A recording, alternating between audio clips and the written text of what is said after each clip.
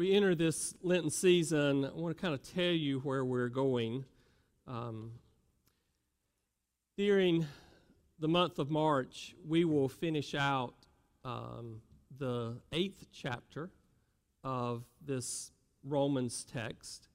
And then in April, as we get into the April month and Palm Sunday and Easter and so on, we're going to be in John's Gospel for all of April. And then we will come back in May and pick back up with the 9th chapter and continue this sermon series in Romans.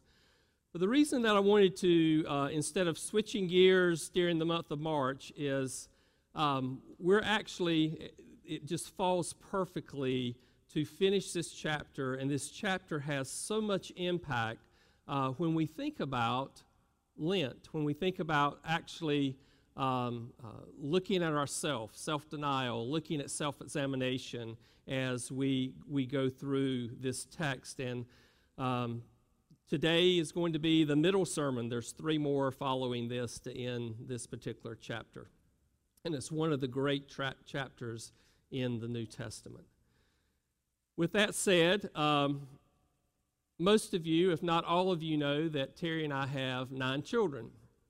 And one of those 9 children is adopted. My son Chris, he's going to turn 37 March the 25th. And so it was Good Friday in 1985 that we received that call. I was in Alabama. We were in the midst of moving from South Carolina to Alabama, and I got that call, and when I picked up the phone and my secretary said, your wife's on the other end of the line, and the first words out of her mouth is, we have a baby. Now, I've told some of you about what happened in South Carolina, but I don't know that I have said what happened after that Tuesday following Easter Sunday that we picked up Christopher in South Carolina, and 2 days later we went back to Alabama where I had been transferred with my job. And so all the paperwork, had we been in South Carolina, that would have been very kind of easy to everything to be processed after that for the adoption. But because we were moving from South Carolina to Alabama, there was a lot more that had to be dealt with. And so social worker came, and every month that social worker came for a year. She interviewed our friends. She came and interviewed my coworkers. She looked at our finances. She would talk to our neighbors to see if we were caring for Christopher properly for a whole year. Any time during that year, they could have said, I don't think so. But at the end of that year, we got to go to the courthouse in Lauderdale County outside of Florence, Alabama, and went before a judge. And the judge signed the official document that said Christopher was ours, my son. He got my name. He was heir to anything at that point that I owned. I was responsible for him as never before. And he was also responsible to me for respect and living into the son that God had called him to be.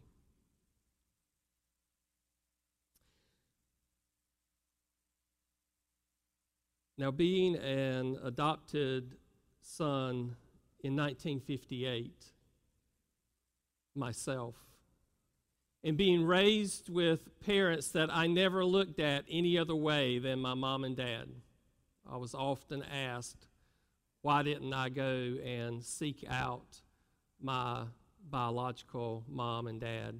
And I never had a desire to do that. I had a mom and dad. They were DeFells, Jack and Irene DeFell.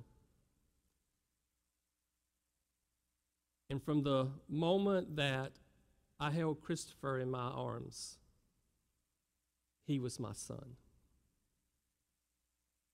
And I have never, in 37 years, looked at him as anything but my son.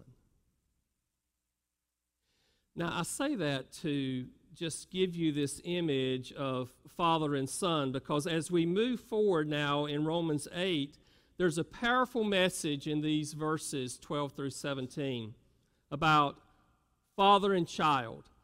And I use son because Christopher's a male. He's my son, but had I adopted a daughter, it would not have been any different. And so we are, as believers, sons and daughters of the Father, of God. Let your mind just resonate around that you are a child of God. Listen to what Paul says in these verses, beginning with verse 12. So then, brethren, you are under obligation, not to the flesh, to live according to the flesh. For you are living according to the flesh, you will die. If you are living according to the flesh, you must die. But if by the Spirit you are putting to death the deeds of the body, you will live. For all who are being led by the Spirit of God, these are sons of God. For you have not received a spirit of slavery, leading to fear again, but you have received a spirit of adoption as sons, by which we cry out, Abba, Father. The Spirit himself testifies with our spirit that we are children of God. And if children, heirs also, and heirs of God, and fellow heirs with Christ, if indeed we suffer with him, so that we may also be glorified with him. This is the word of God for the people of God. Thanks be to God. Let's pray. Father, may the words of my mouth and the meditation of all of our hearts be acceptable and pleasing in your sight, for you are our strength and our Redeemer. Pray, Father, that you would illuminate our hearts and minds this morning for what you would hold for us through this, your holy word. We pray this in your name. Amen. I have said in the last two sermons of this particular chapter that Romans 1 has to be one of those great verses, if not of the New Testament, certainly, or not of the whole Bible, certainly of the New Testament. Therefore, there is no condemnation in those that are in Christ Jesus. And following that first verse in Romans, everything else tells us why there is no condemnation for us that are in Christ Jesus, our Lord. In verses 1 through 4, he tells us there's no condemnation because we are no longer under the law. There is no condemnation from the law. In verses 5 through 11, he tells us that we have been delivered from the flesh, that we no longer have to live in the worldly flesh, that we live in the Spirit, as we talked about last week. And in these verses now in 12 through 17, he tells us there is no longer condemnation in us because we are children of God. God has adopted us. We are part of his family. There is no longer judgment against us. As I mentioned last week, we are vindicated. We are his, and there is no reason that God would look at us now that we have been not only saved, but he is our Lord, that he looks at us as righteous and whole through his Son who died and rose for us, who gives us life. And so Paul helps us to understand in these verses that we are children of God, and because there is no condemnation through Christ Jesus, those who are in Christ Jesus, that we are children of God. This morning I want to give you 5 reasons why Paul would say that in these verses. The first is we are children of God because we do not live like non-Christians. Verse 12 says, so then, brothers, we have obligation not to the flesh, but to live according to the flesh. in some of the verses or versions you have, it may have debtors there or debts. And so we are no longer debtors to God because of what Jesus has done for us. We do not live as non-Christians. And as you look at this chapter and the chapters before, we see that over and over again, Paul uses the term flesh to refer to non-Christians. And he uses the Spirit or Holy Spirit talking about those that have come to faith, those that are in Christ Jesus. And so Paul points here that we are debtors. We no longer live as the non-Christians of the world. We no longer have goals of this world. We no longer seek what this world has to offer. Our goal, our very desire is to live into what God has called us to be, God has called us to do.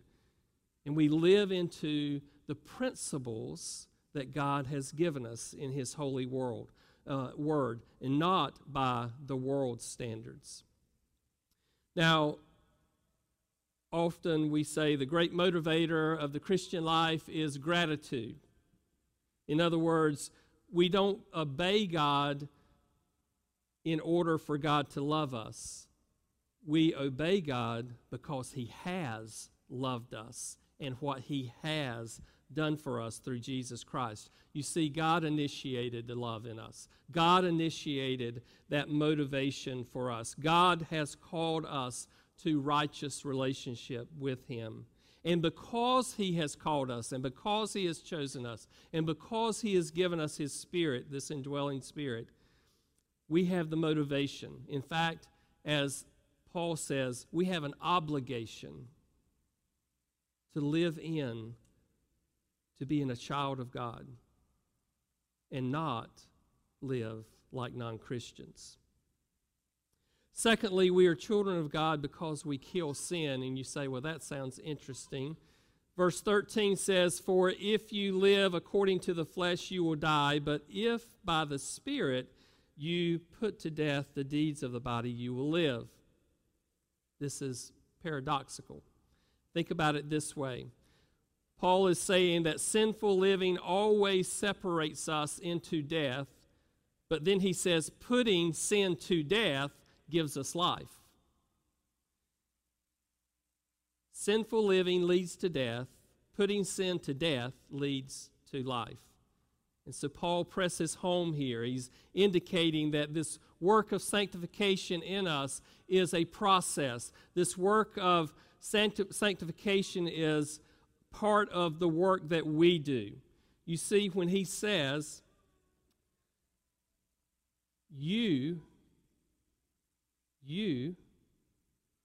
are living according to the flesh, you must die. But then he says, but you are putting to death the deeds of the body.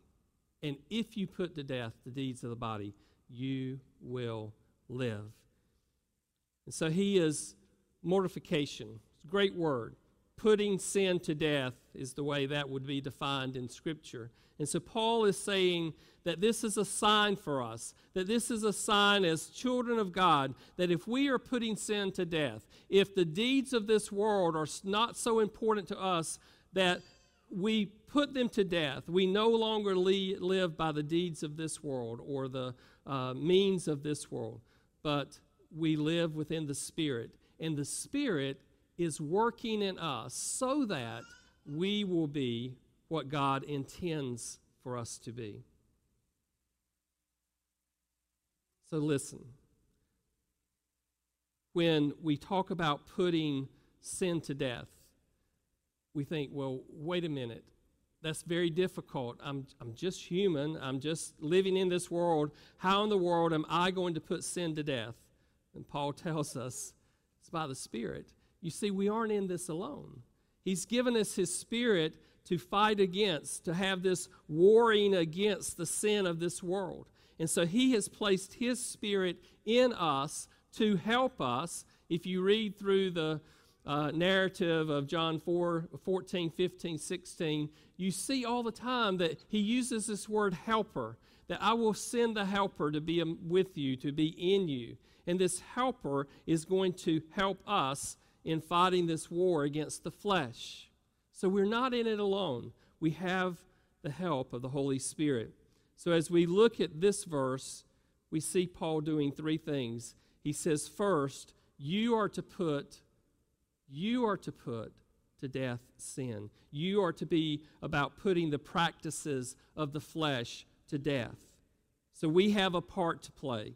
And then he reminds us that this resource that we have is from the Holy Spirit, that we can tap into, have the power, the resource of the Spirit to help us battle the flesh.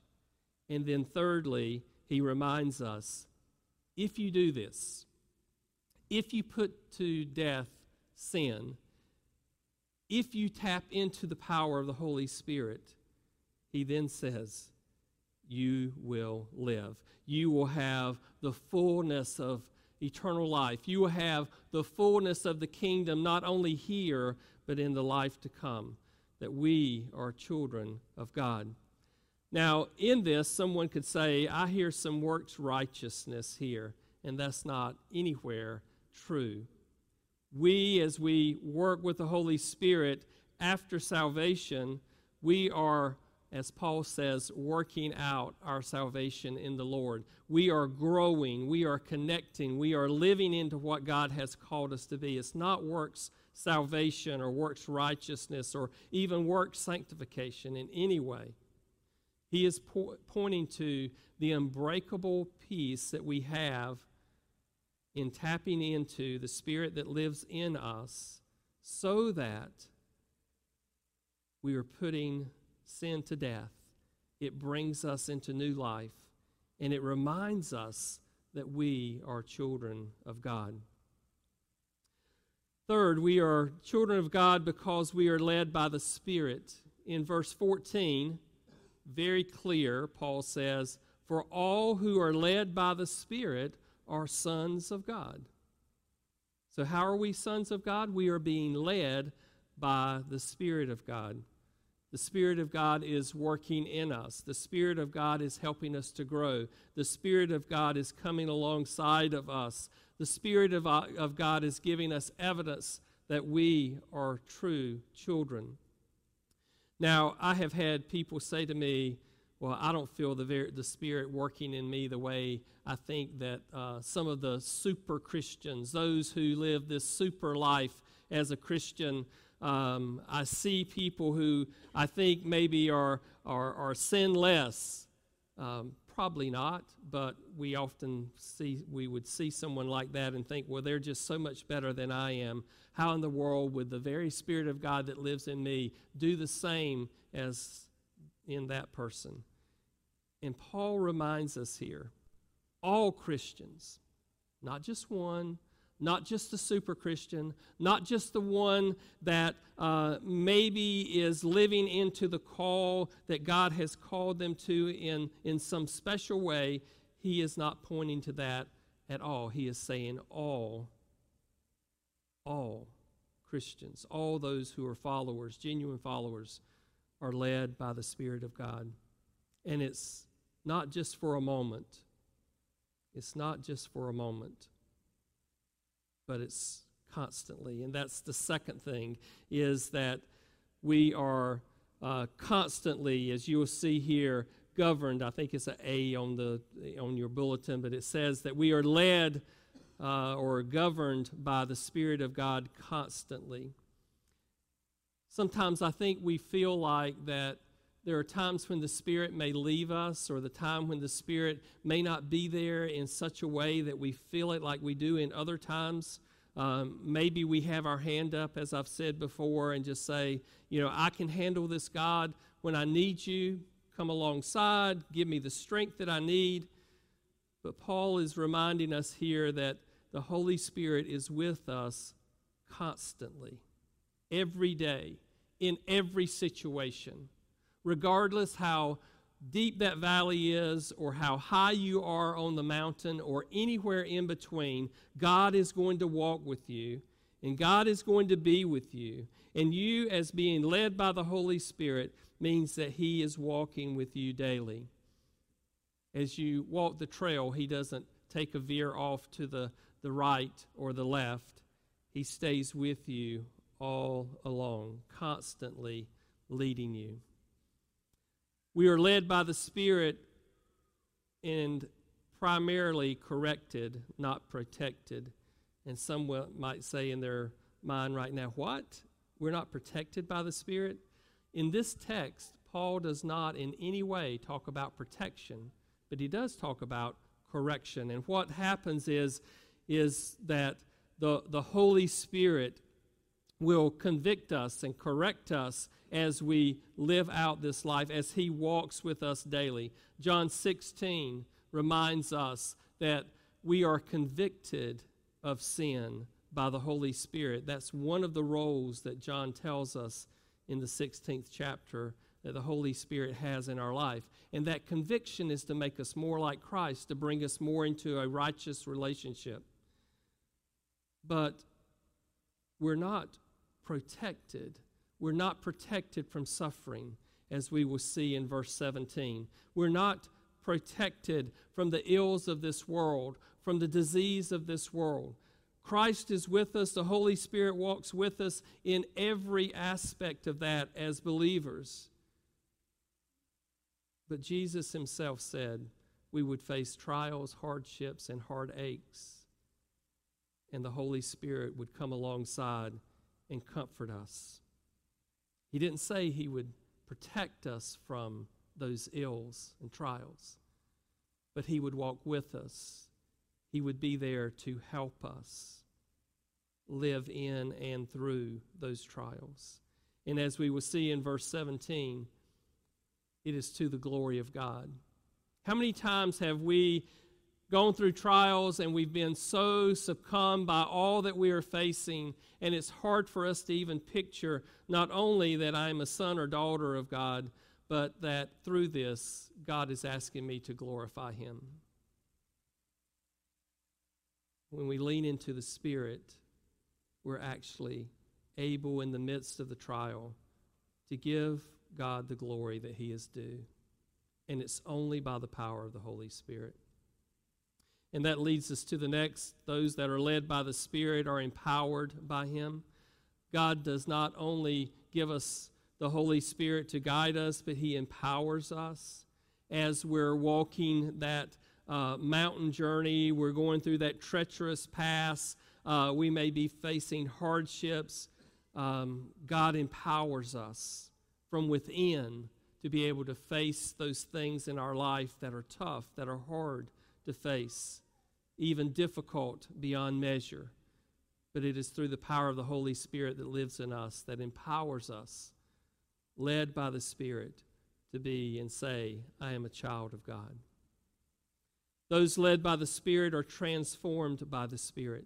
When God gives us His Holy Spirit, when God transforms us as we come to faith in Him, it's not just part of us. If we're hanging on to a piece of us, if we are saying, I'll give you I'll give you some, I don't think I'm going to give you this piece, then we have not totally surrendered or come to faith in Jesus Christ.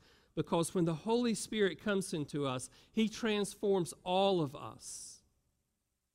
The Holy Spirit comes into us and says, you are God's. You belong to my Father. You are His. And that is who you are. And so we are transformed by the Spirit as we're led by the Spirit. And then finally, this led by the Spirit leads us into Spirit, or leads us in the way of truth. The Holy Spirit never leads anyone against the Word of God. And I want to say that again.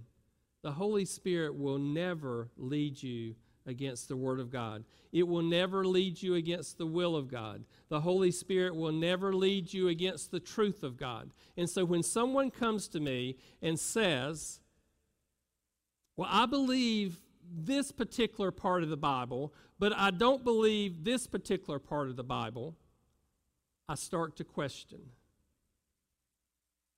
You can say, well, you're not supposed to be in judgment. I don't judge anyone to hell or heaven. It's not my thing to do. But I will tell you that when you begin to question God's word and you actually say that this part of God's word is not truth and this part is, then I would question whether the Holy Spirit is living in you, because the Holy Spirit will never cause you to go against God's word and his truth.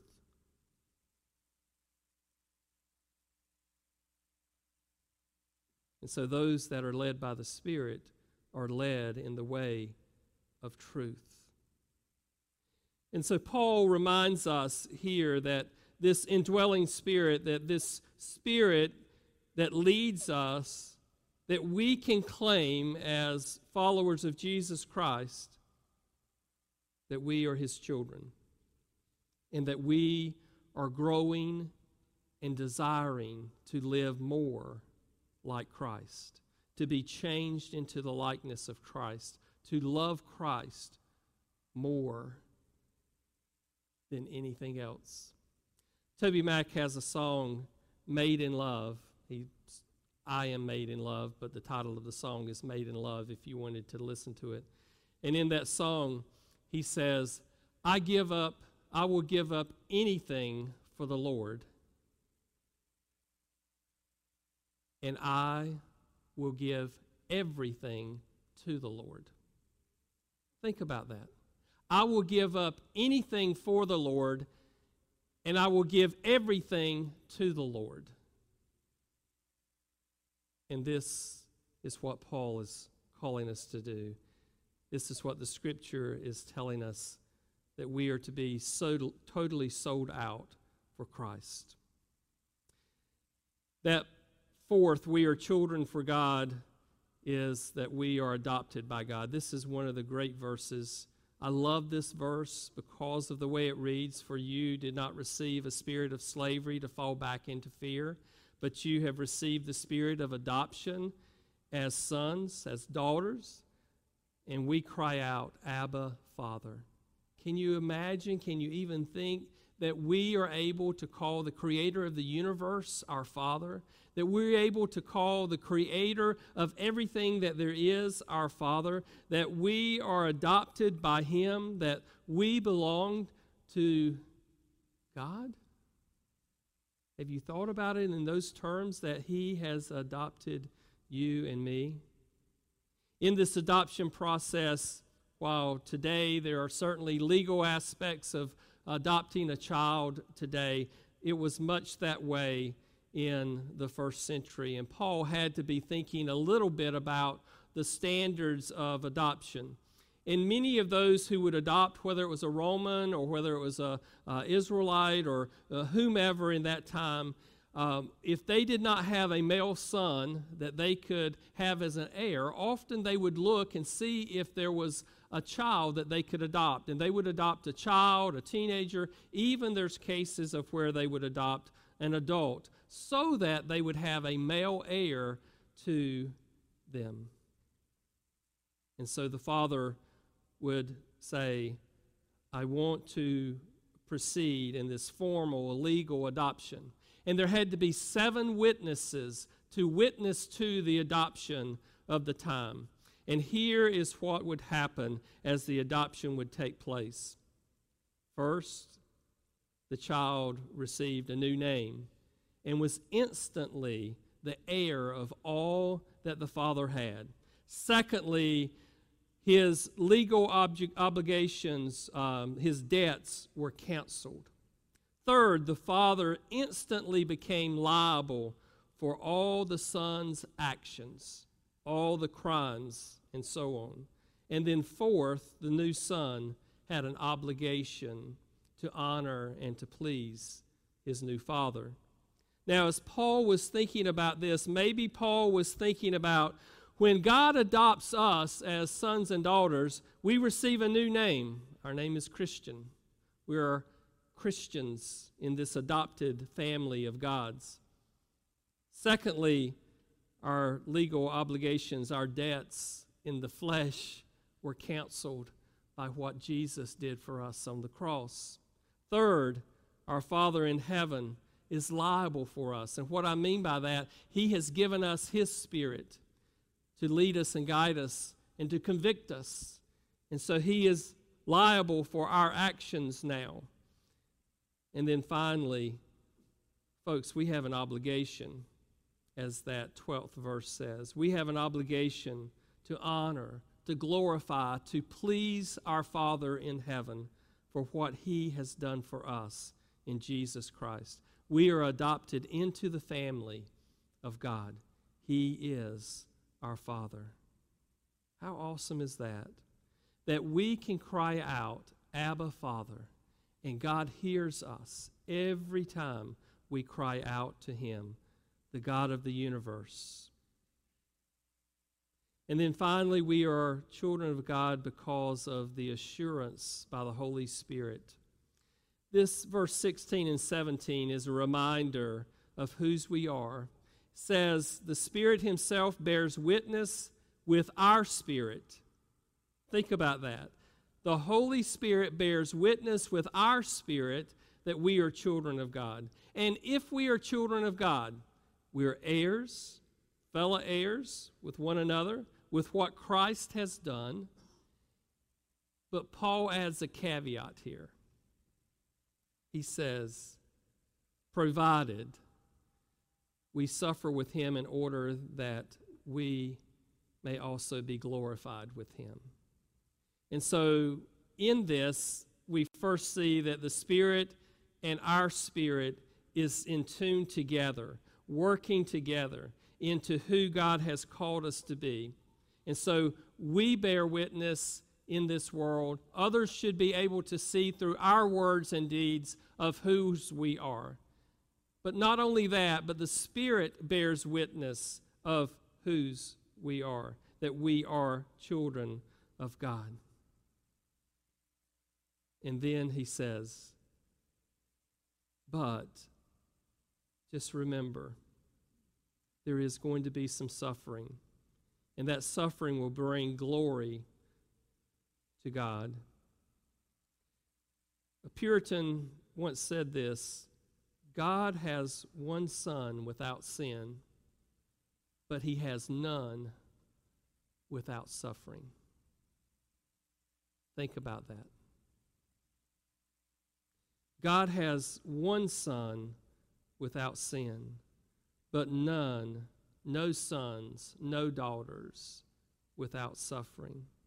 Paul's point is to remind us that we are so united with Christ, that we are so in tune with what God has called us to be. We are living into what God has desire for us to be as we live out our life in this world. That regardless of what comes, regardless of what we face, that we want to bring God glory in all things, in all ways, as the Spirit bears witness that we are heirs, sons and daughters with God. There's a church in Northern California, and it has portraits in the foyer area. As you walk down the halls, and many of you have been in these mega churches where the gathering area, as they call it, is as big as the sanctuary, or some cases bigger. And so this particular church, this mega church, has these pictures on the wall, has pictures of Socrates and Eleanor Roosevelt and Abraham Lincoln and Gandhi and Jesus and others. And they have gold letters, huge gold letters under these portraits. And underneath the portraits, this is the way it reads. And we are all children of God.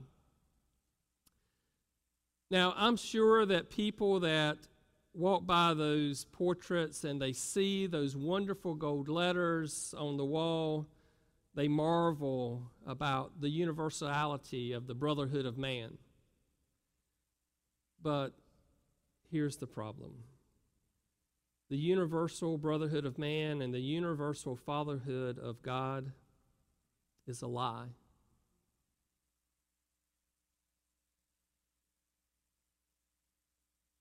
the golden letters quote only half of a verse. You see, they left off the qualifying statement. When you look at Galatians 3:26, which they are quoting, this is how the whole verse reads.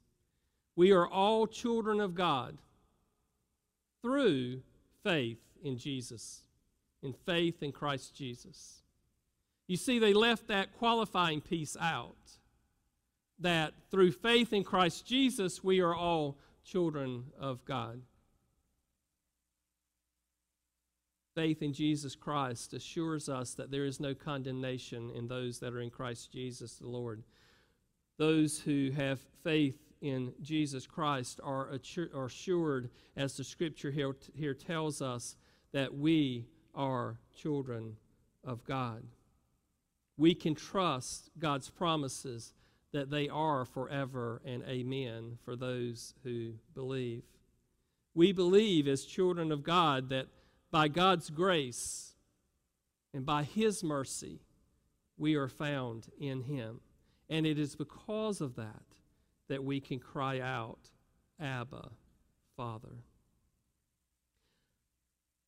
My son Christopher's adoption was finalized in a Fort Lauderdale courthouse, signed by a judge. And the judge looked at me and he said, "He is now your son." And we celebrated. And we cried. And we took our son home.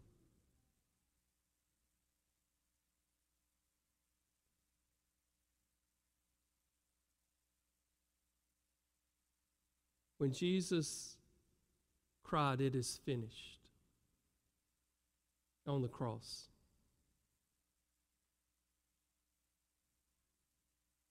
God the Father said, "And now, for all who believe will become my sons and my daughters through my Son who gave his life for all." And if I was to leave it there, I too would be incomplete. For all who believe. If you believe in Jesus Christ, you are a son or daughter, and you have every right and should in every way cry out, Abba, Father, because that's the way He sees you, as a son or a daughter. Thanks be to God for what He has done, our Father in heaven, through His Son, our Savior, Jesus Christ. Let's pray. Father, thank you again for adopting us. We are not worthy. We fail you in so many ways. We continue to sin against you, even as you have saved us. And Father, we thank you for the Holy Spirit that you have given us to convict us and guide us and empower us and to lead us.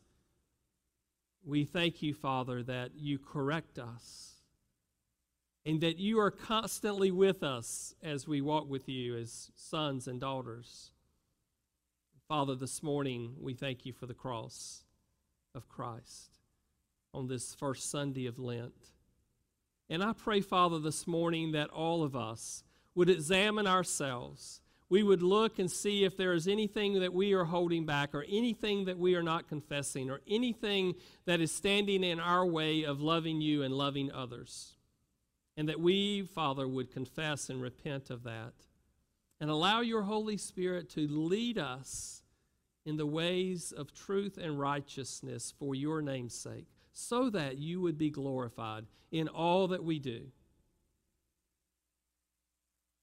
Father, I pray if there is anyone in the hearing of my voice that does not know you as Lord and Savior, that they would surrender their life to you.